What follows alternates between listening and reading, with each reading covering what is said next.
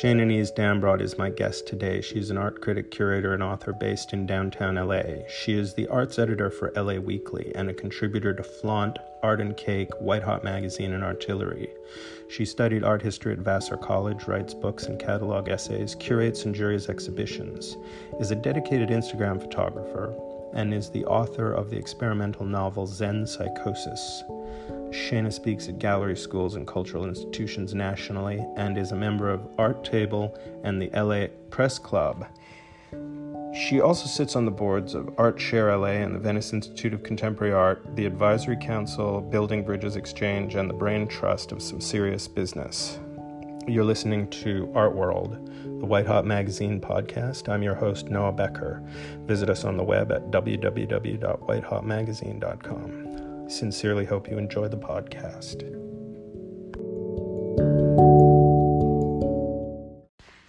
After over a decade of working with Shannonese Dambrot, I asked her about Los Angeles. Have you lived there for a long time? Were you born there? I deliberately didn't do any research because I wanted to actually hear it from you. I love that strategy. And let's just go ahead and call it a strategy. Yeah. Well, I was born in New Haven. Depending on the audience, I like to point out that I was born at Yale. But let's just call it New Haven for now. And I grew up on more or less on the East Coast, although I had sort of itinerant, or let's say random sort of youth where I lived in like really a lot of places. Like there's a little Miami and a little Alaska and some Paris, France and whatever, but just think about the tri-state area. And then I went to college at Vassar, which is upstate New York. So it was really all that. But then I moved to Los Angeles in 1995 and I lived in Venice for 15 years. And now I live downtown since 2008. Mm. And you kind of represent Los Angeles in a way. You kind of run Los Angeles, but like you were doing that like over 10 years ago. You were running Los Angeles. I am not a role model. I wasn't accusing you of that. But... Okay, good. Well, the career path took these funny sort of vectors that made me more of a generalist than I had started out being. I studied art history. I wanted to be an art critic. That was like my goal. And I did that. And I still am definitely that. But along the way, I wound up in these positions like I was the second and longest serving managing editor of Flavor Pill when it started its LA edition. And that happened partly because they wanted somebody with a perspective on the art world to be in an editorial position. But also partly what that did was it forced me to learn about all this other stuff. And, the aughts were an incredible time for indie music in Los Angeles. You think about all the bands that came out then. But it really made me kind of go on a deep dive in the city and outside of the art world as well, in a way that, would I or would I not have done? I'm not sure, but I'm so thankful, that became, part of my job. And so then when I left that and really went back into the art world, you have all of that context and you take it with you. And then now for the last 3 years, I've been the arts editor at the LA Weekly. And again, that's kind of forced, the expansion of the purview into all these beautiful adjacent realms of, performance and certain kinds of film and music and certain other kinds of cultural experiences and experiments. And right. And I I've just been learning noticed about that you tech. wrote you just wrote something for the Village Voice, I noticed. I did. Well, sort of. If you'll notice, I've been posting that I wrote something in the Village Voice because I want to be precise with my language. I wrote it for the LA Weekly. However, since a couple of months ago, the LA Weekly acquired the Village Voice that had not been publishing new content for the past several years. And now we're working with them to bring it back back to life sounds so melodramatic, and that is not, but to bring it back online, like literally and figuratively. And so I'm going to be having opportunities like that to, it was a review of a new documentary on MC Escher.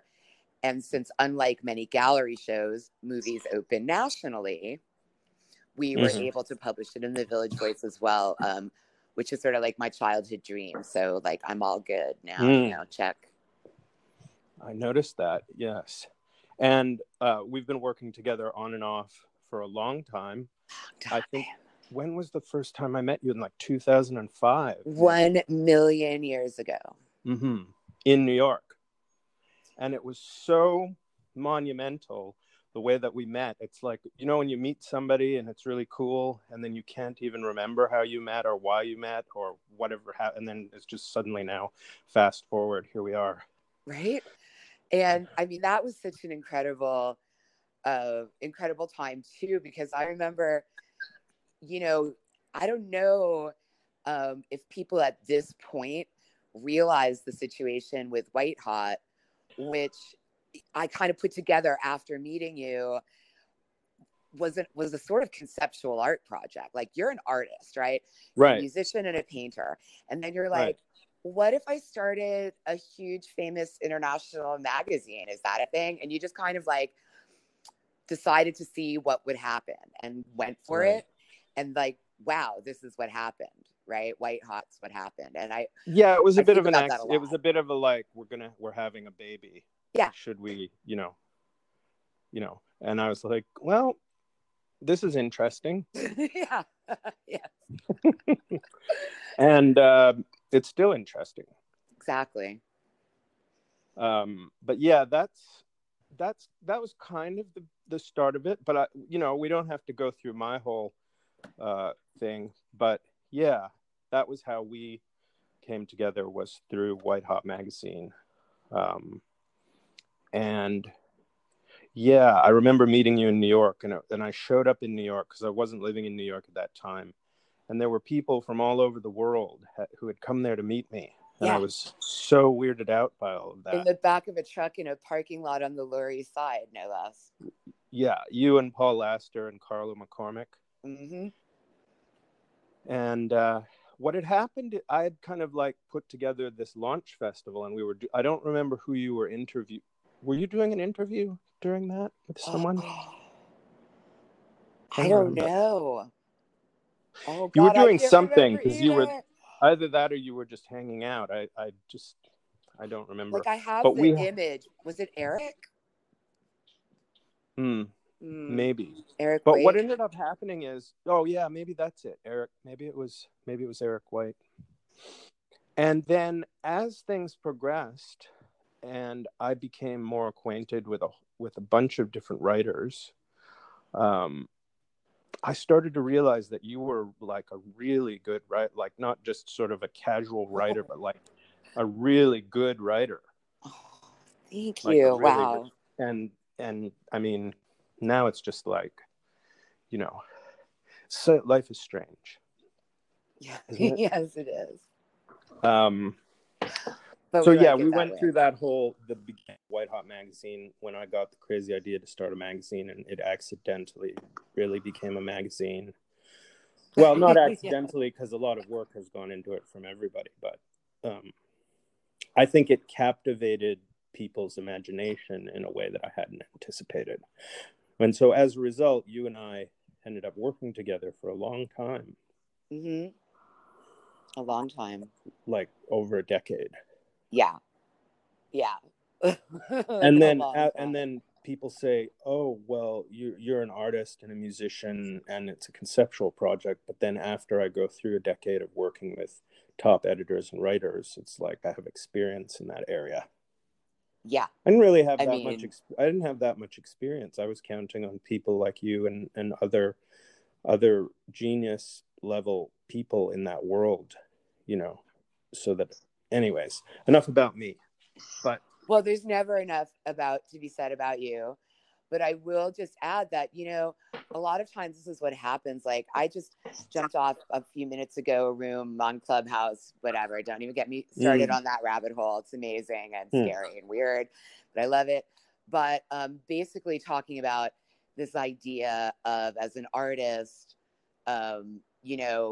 acquiring a space and mounting your own shows, and how what happens is you do that for yourself, and then you have the bug, and then you have your friends, and then the next thing you know, you've been doing shows for 3 years or whatever, and suddenly you're the coolest gallery in town. Right. And then you discover, holy crap, I love this. And what that can mean, and that, and how the many ways in which that can be wonderful. And it didn't have to be the idea. So yeah, over a decade later, I would say you've crossed that sort of Rubicon in a good way. Where that is, it is what it simply is what it is. It's undeniable. Right. I love remembering that sometimes, these tiny, almost Dadaist ideas, you never know what is going to take. Oh, you mean you're talking about the way that like 2 or 3 friends get together after art school and say, let's do a gallery show, and then it becomes like a major gallery 10 years exactly later. Or everybody knows a painter that says, I know a few writers, what's a magazine? And then right. Suddenly here it is. And I just love that so much. That's such an interesting way of looking at things. It's true, though. I saw a lot of galleries happen that way, where they were just kind of like, the dealer would meet a friend in a bar or bump into somebody who was drawing in a sketchbook in a bar and say, oh, I'm doing an art show. Do you want to, be an artist, and blah, blah, blah. And then fast forward, they're like at a really high museum level, internationally famous gallery.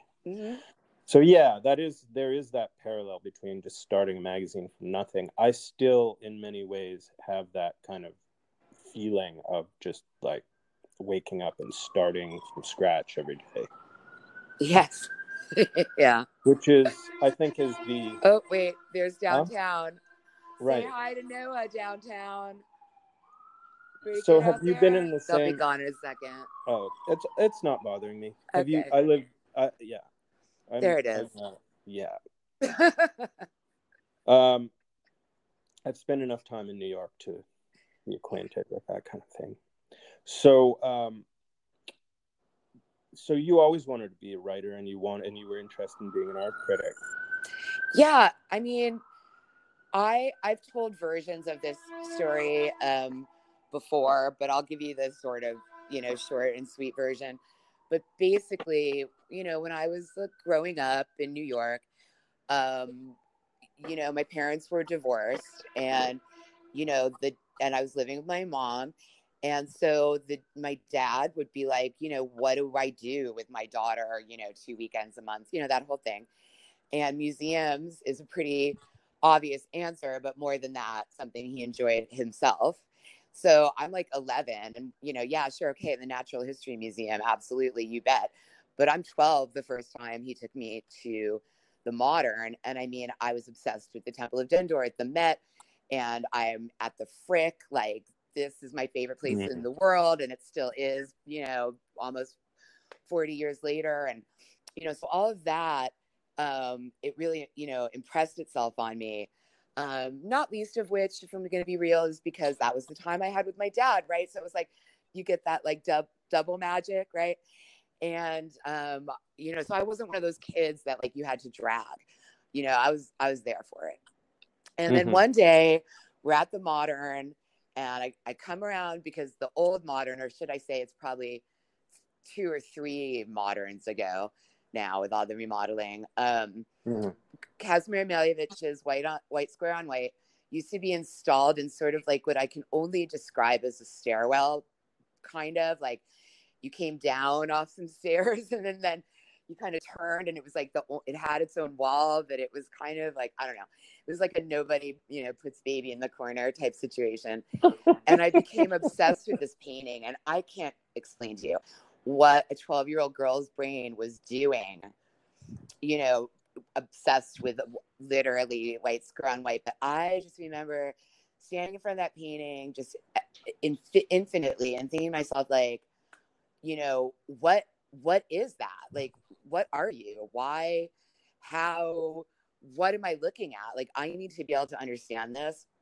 And then it became one of my favorite, like, physical places in the city. Like, it was basically like I was going to visit my painting, you know? And then everything that went along with that.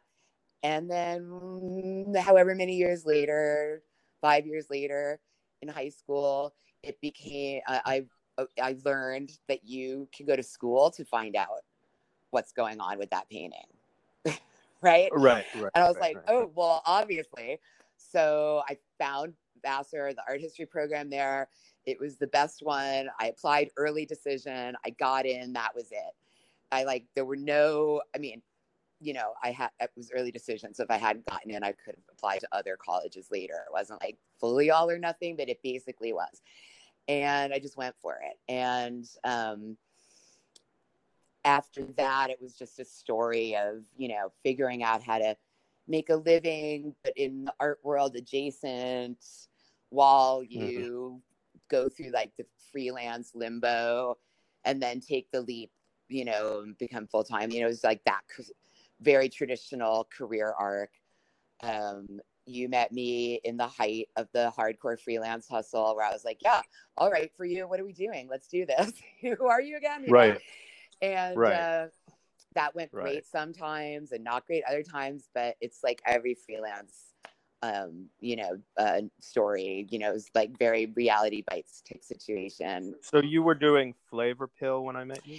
Yeah, I think so. I mean, I have to, everything. You were writing for a few other places as well. Flavor Pill was 8 years, and I think it was like 2002 or 3 to like 2010. You know, I'm sure someone can fact check me. You know, don't email me. Internet. No. I'm telling the listeners, like, I understand my dates might be fuzzy. You forgive me. Right. I'm old.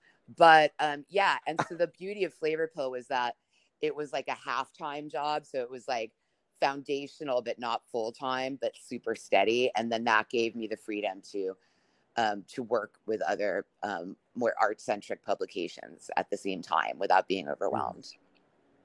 Interesting. Yeah. I started White Hot Magazine, and then right away I was writing for Art in America when I'd never written an article before in my life. I love that so much. And I'm typing in a Word document, and there's a little pop-up on my cursor that says Brandt Publications, and I'm like freaking out. Like, what did I do? I was like, what are track changes? What is this track changes thing? Anyways, so you were very helpful in just your not to be, I guess you're in LA, so I can be kind of wishy-washy. Just your energy was very healing during that whole process of me kind of being acclimated to what that was like. But I think I also had a skill that I didn't realize I had until I got involved. Exactly. In that sort of thing. Exactly. I can fly this plane. So it was that sort of thing. And what's happening now? Are you writing something? Yeah, well, God, I mean, things are so, I mean, I almost, it's like, do you mean now as in the story I'm working on that's already late? Or if you have something that you can talk about that isn't, right. You have something you can talk about that isn't like completely top secret and sealed documents. Well, you know, so being the arts editor at the LA Weekly, it's actually ironically enough, it's a fairly similar structure in terms of my life to those Flavor Pill days, because it's not quite full time, which and contractually I'm completely at liberty to do any freelance projects I want to do.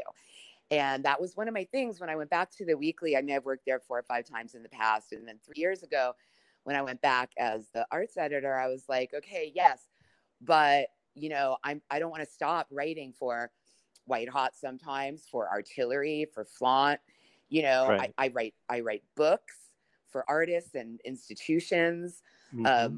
I'm working right now with a gallery for an artist catalog, a museum for a project monograph, and another artist directly for a giant like coffee table crazy town amazing thing. And Hmm. I don't want to be messing around with work product and nonsense. So like I made it really clear, and they were so accommodating and respectful that I thought, okay, yeah, I can do this. And so now it's like about half my time is LA Weekly and about half my time is everything else put together. Mm-hmm. And it's a lot, but it's it's how I like it. So when is the Village Voice being relaunched? Can you talk about any of that? There are things that I don't know just because I'm not like in those meetings, but relaunch is a word. It all, in a sense, it already has started now, because online, Bob Baker, who you may even know because he is a brilliant artist and arts writer for decades in New York City, and he, um, for the past few years, his job has been to kind of comb through the decades of archives and re-elevate some of the more salient or prescient or fascinating works from the archive. Did a cultural icon pass away? Here's someone's incredible interview with them from 1987. You know what I mean? So he's been doing that, and then now there's new content, and it's coming both from local writers there, which I don't know anything about that, as well as certain things from the weekly that would be of interest to a national or New York audience. For example, I just wrote about an exhibition called The Black Index. Bridget R. Cooks curated it. It was supposed to physically launch at here, not in LA, but at UC Irvine now, but it couldn't because of COVID, but they put it all online in a really great way. But it's a traveling exhibition, and it's going to be at Hunter College in 2022, which I have every reason to believe it still will be. And so suddenly an art show that's, in LA is of interest to readers in New York. And so those kinds of things, when they come up, will be like sister publications, and vice versa, by the way, as well. When it's appropriate. And so with COVID, a lot of things being streaming, and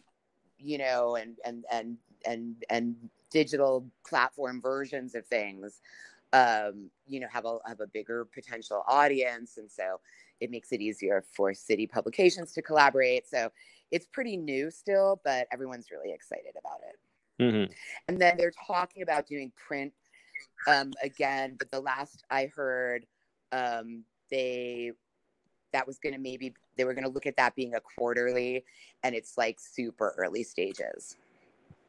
Right. But they're definitely looking hard at what print could be as well. Mm-hmm. Yeah, I just found that kind of exciting because it was so sad when the Village Voice shut down. Yeah, my God. And I think a lot of people were interested in knowing what was going on. And then all of a sudden I realized you were in the inner sanctum of the whole workings of the thing. And suddenly there you were with an article in the Village Voice. Right? And I was something my parents had heard of. Can you imagine? Yeah, I was so happy Finally to see that. Mm-hmm. Yeah. So, do you collect art? Do you collect any of the artists that you write about?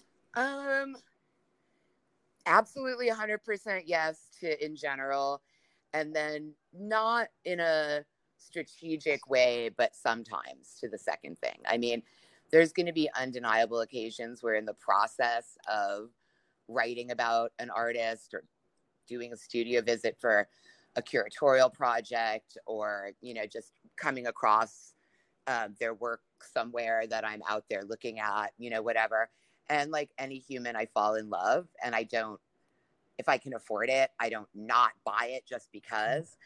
But I definitely, just for the record, I want to be super specific that those two things are not related. It's not like I know I'm going to write about this, therefore none of that Velvet Buzzsaw nonsense is real anymore anyway. But even if it were, I don't also play at that level, because we are definitely talking about like the $200 to $400 range for the most part. You know what I mean? Like, right. So I'm not out here like Martha Stewart, but every once in a while, I discover, or I buy a piece of art having nothing to do with it, and then 4 years later, that artist that I saw in a baby group show somewhere, I bought at an auction, suddenly has a big solo show, and I'm like, fuck yeah, good for you. I've loved you since 2004. Let me definitely write about this show.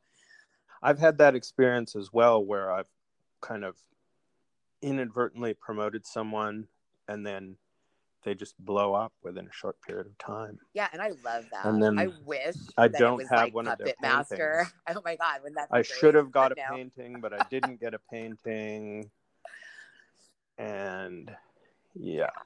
Yeah, and there's stuff that I regret. Stuff I was like, man, you know, I could have paid rent late that month. I should have done that or whatever. But we all have that. We all have those. Well, I'm just trying to think about peripheral things that are exciting that are not kind of like different things that you can enjoy about doing what you do without it, just besides the writing, which you're obviously very good at, and I guess you enjoy it. Do you find it difficult? You know, I see a lot, especially on like writer Twitter, about, you know, what a Sisyphean nightmare it is.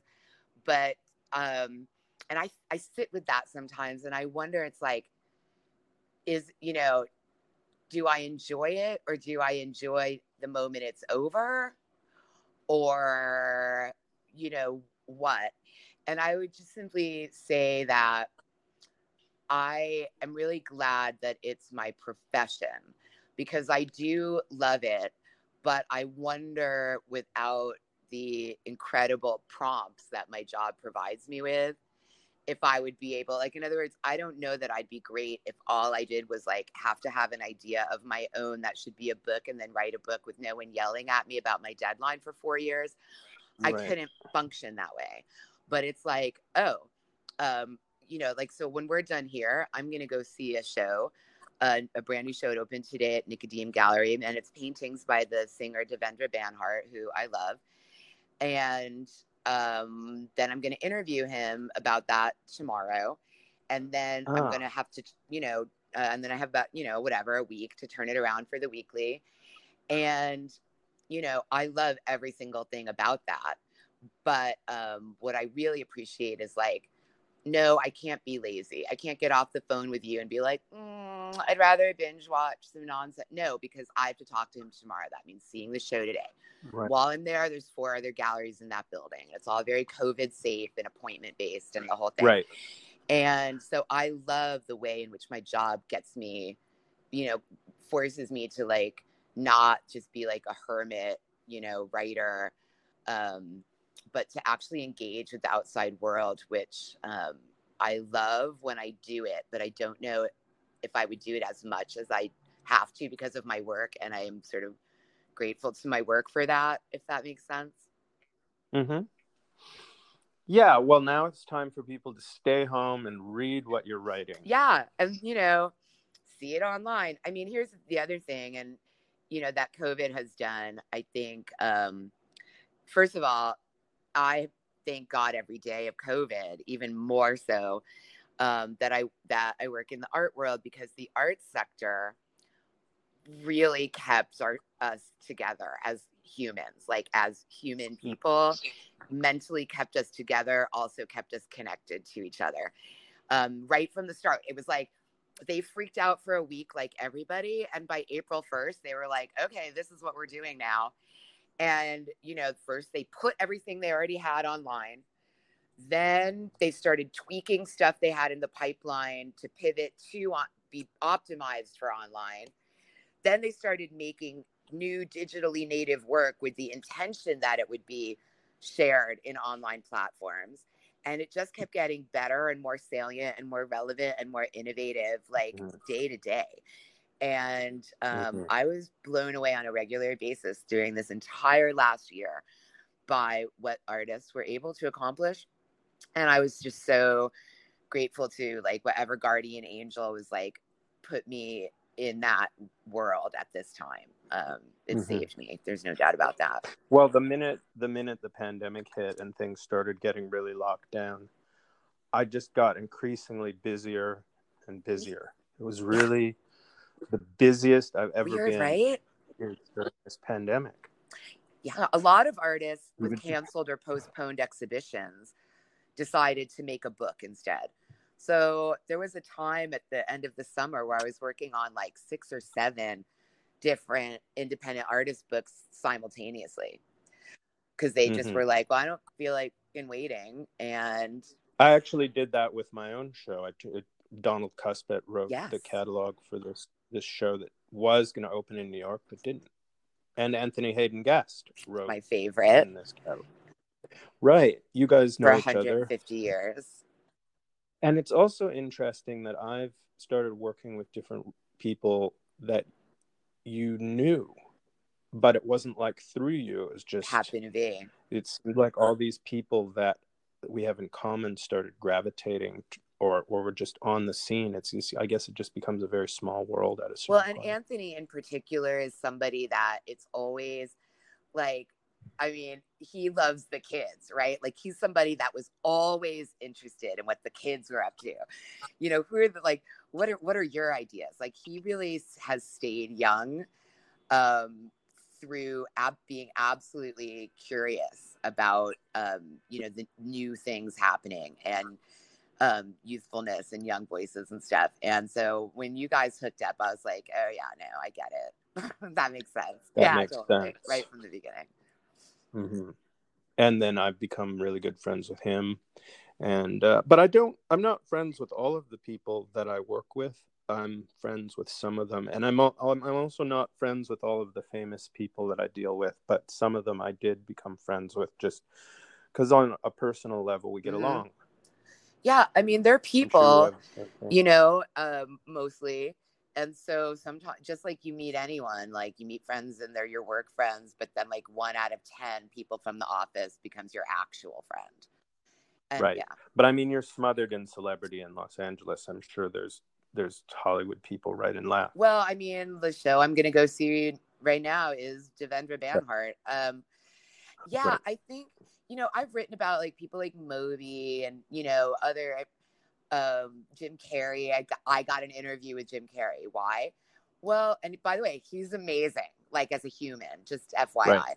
Right. Talking to him, we laughed our asses off. We came up with a new word together, which is caricature instead of caricature. Anyway, but, you know, we talked about the First Amendment. We talked about sanity. We talked about everything. And I think what happens to me when I have the opportunity to speak to those kinds of Viggo Mortensen is because unlike almost every other journalist they deal with, I'm there to ask them probably about their personal art, their private art practice.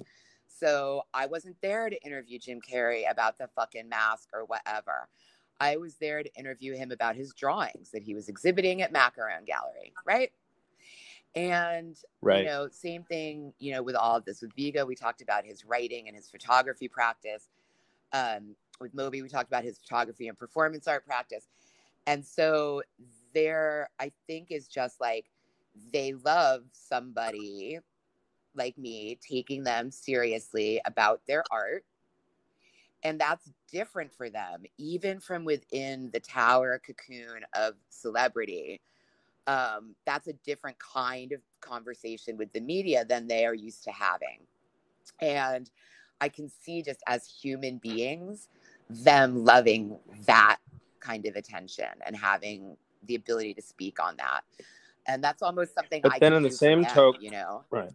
Right. But then at the same time, I've seen you talk to these different celebrities who some of them are celebrity artists, but then when you talk to somebody like John Baldessari, then I'm oh my God, are you kidding? I was fangirling. You can tell my smile is like, I'm clenching. I was, you know, yeah, sometimes it's not that it's not about objectivity, but like, you're not there to find out if John Baldessari is a good artist or not at that point. Right. So Right. you just are there to try to have a conversation. And yeah, I definitely have had my fangirl moments. I mean, I met Ed Ruscha once. I've since sort of repaired this, I hope. Ed, if you're Okay. listening. But literally, when I met him, the thing that came out of my mouth to him was, "Oh my God, you're Ed Ruscha." Yeah. Oh boy. So that was like horrifying at a level that I somehow now find amusing. Right. I mean, if this Right. was, 20 years ago.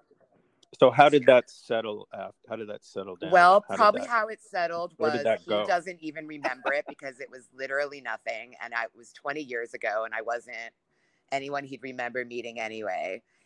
And it was like a borderline social meeting. And I've never spoken of it. And, now I have. And if you're listening. Right. Um, so he forgot and I pretended it never happened. And the next time I was better prepared. Right. Right. So the next kind of known person is Yes. Devendra Banhart. And he's like a freak folk singer. I've listened to a lot of his music. He's pretty interesting. From Brazil, I I think. think Is that right? originally, but he really, some ways, belongs to like Silver Lake. Like he's a beloved son of Los Angeles in many ways. I like his art too. I've looked at a lot of his art. I'm interested to see what that's going to be all about because I was wondering what happened with his art. I hadn't heard about it, and then this feels like kind of. I don't think it was at that gallery, but maybe it was at a different gallery in New York or something. But it's like, do you know if he's doing drawings They or? seem they only sent out one image ahead of time. But they seem to my mind to be like large scale mixed media drawings. And they might end up being on canvas, but they have that feeling, that sort of immediacy and almost sketchy organic quality that a drawing might have. And so yeah, and they have a little bit of an energy of like surrealist parlor game, automatic drawing, exquisite corpse kind of energy to them that I'm really looking forward to.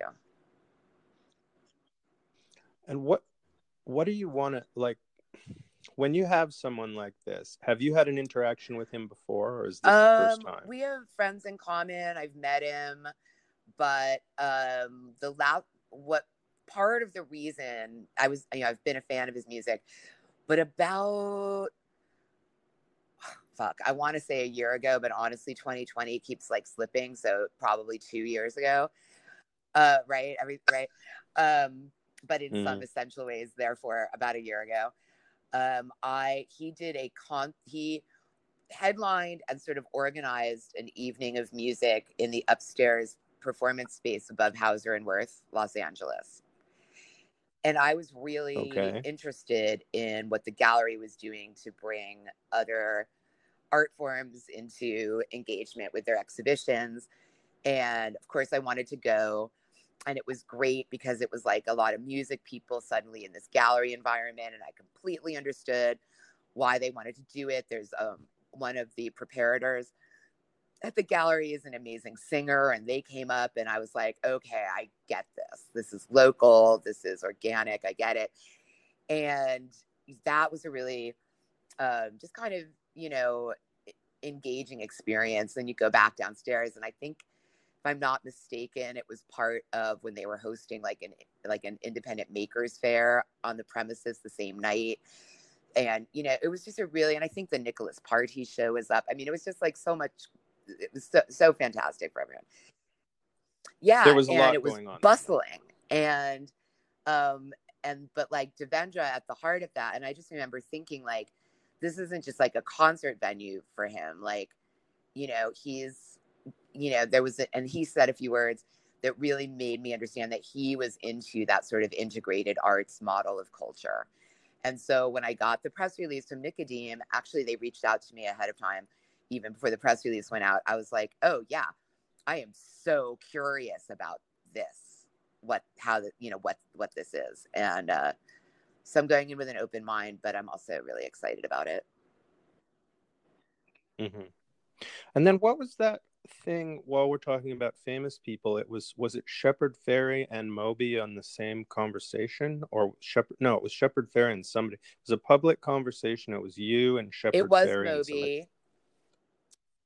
It was the It three was of the us, three of you, right? and it was at a gallery in Hollywood, and it was Moby's first photography show.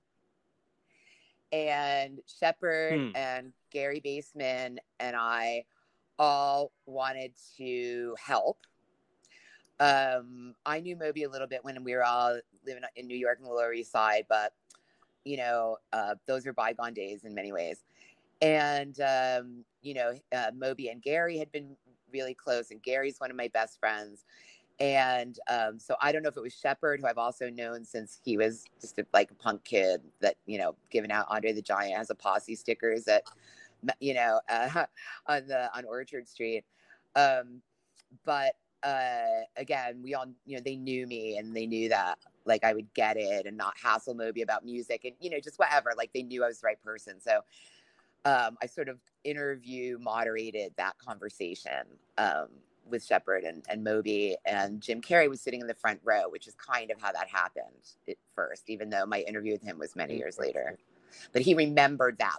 So when I met Jim Carrey, I was able to be like, actually, I have no way of knowing if you remember this, but I did this conversation with Moby, and he was like, and Shepard at Sarah's gallery, blah, blah, blah. And it turned out it was shortly right around thereafter that it had nothing. I'm not suggesting causality, but just to say he sort of started painting kind of around the time that he came to the talk that was about starting visual art as a second act in your career, right? So it all hung together. Right. So when I met him later, he knew that was me.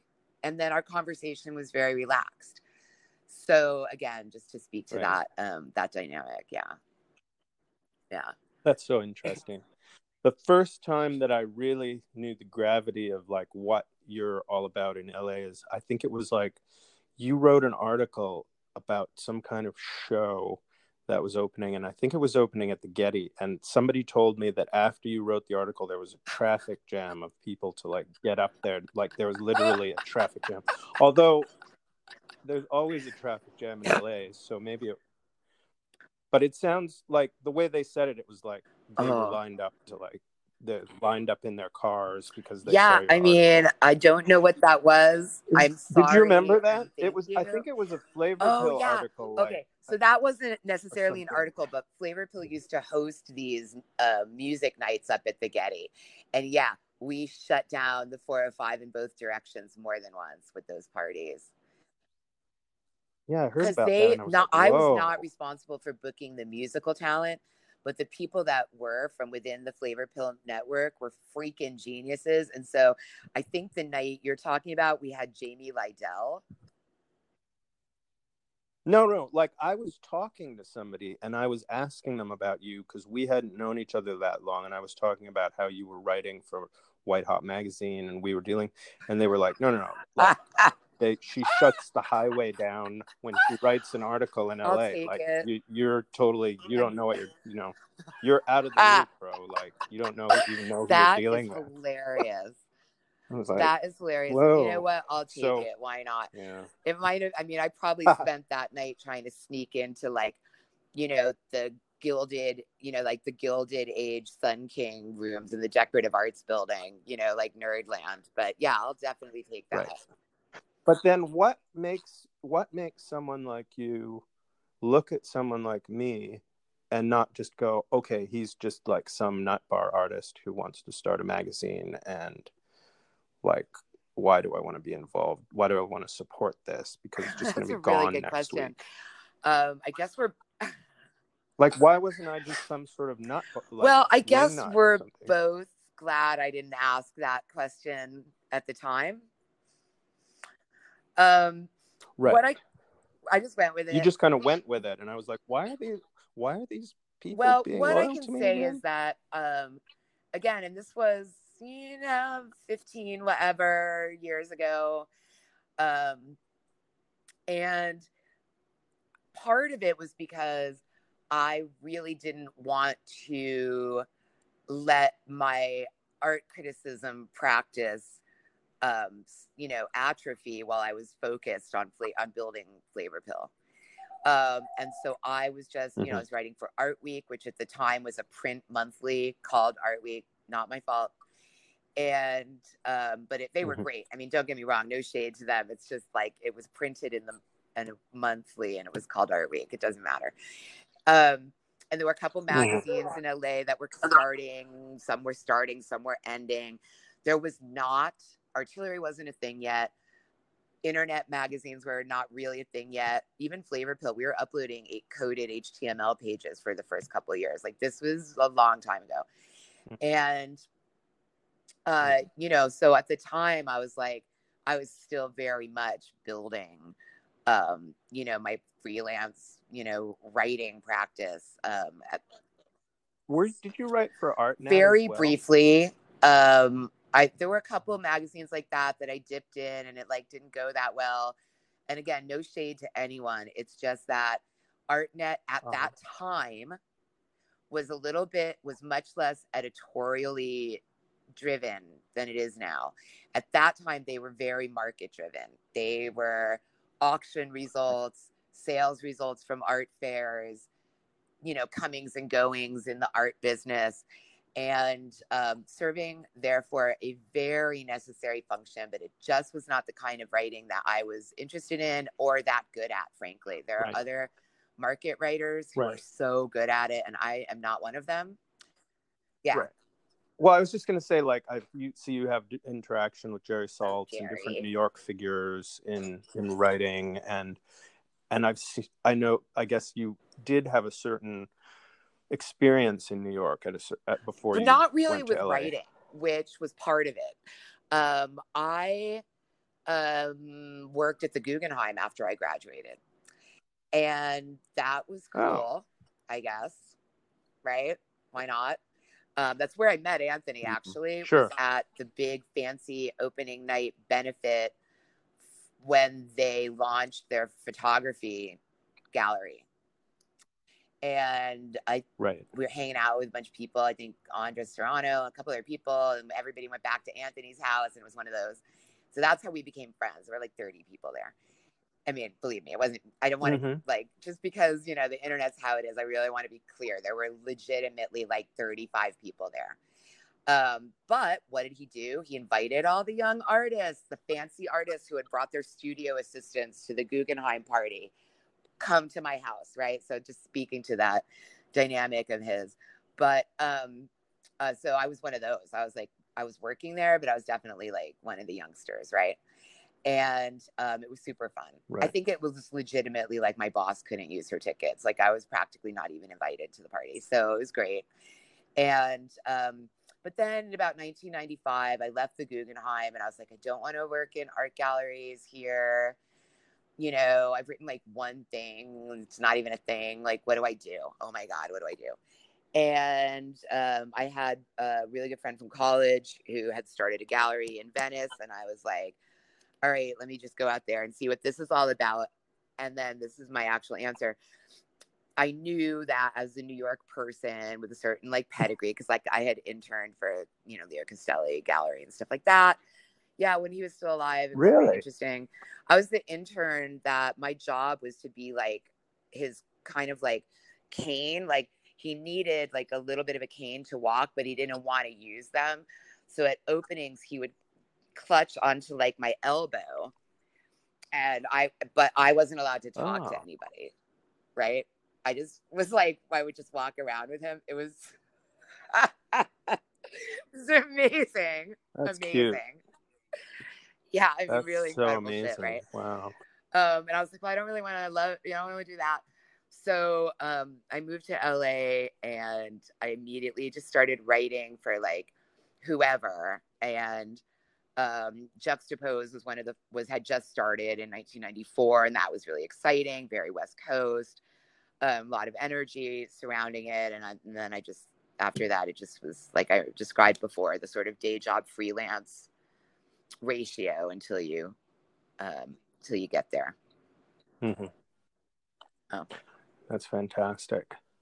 Well, we could talk all day and all night, But I'm extremely honored and pleased that we could have a conversation and that you could join. I really the appreciate you podcast having today. me. It's been quite the year, and I know it's so cliche to be like, I'm #blessed, right? Like, don't you just want to punch those people? But I really am flooded with gratitude for the humans in the art world, and you're chief among them. So it's an honor and a privilege to be here with you today. Oh, thanks. Okay. Well, we'll talk soon. Let's be in touch and let me know, all the things you need to let me know. Absolutely, and I look forward to your Devon right now. I actually have piece. to do it. See, that's the thing. Structure. Okay. Well, have a great day. Have an amazing day. Okay. Ciao. Bye. Okay.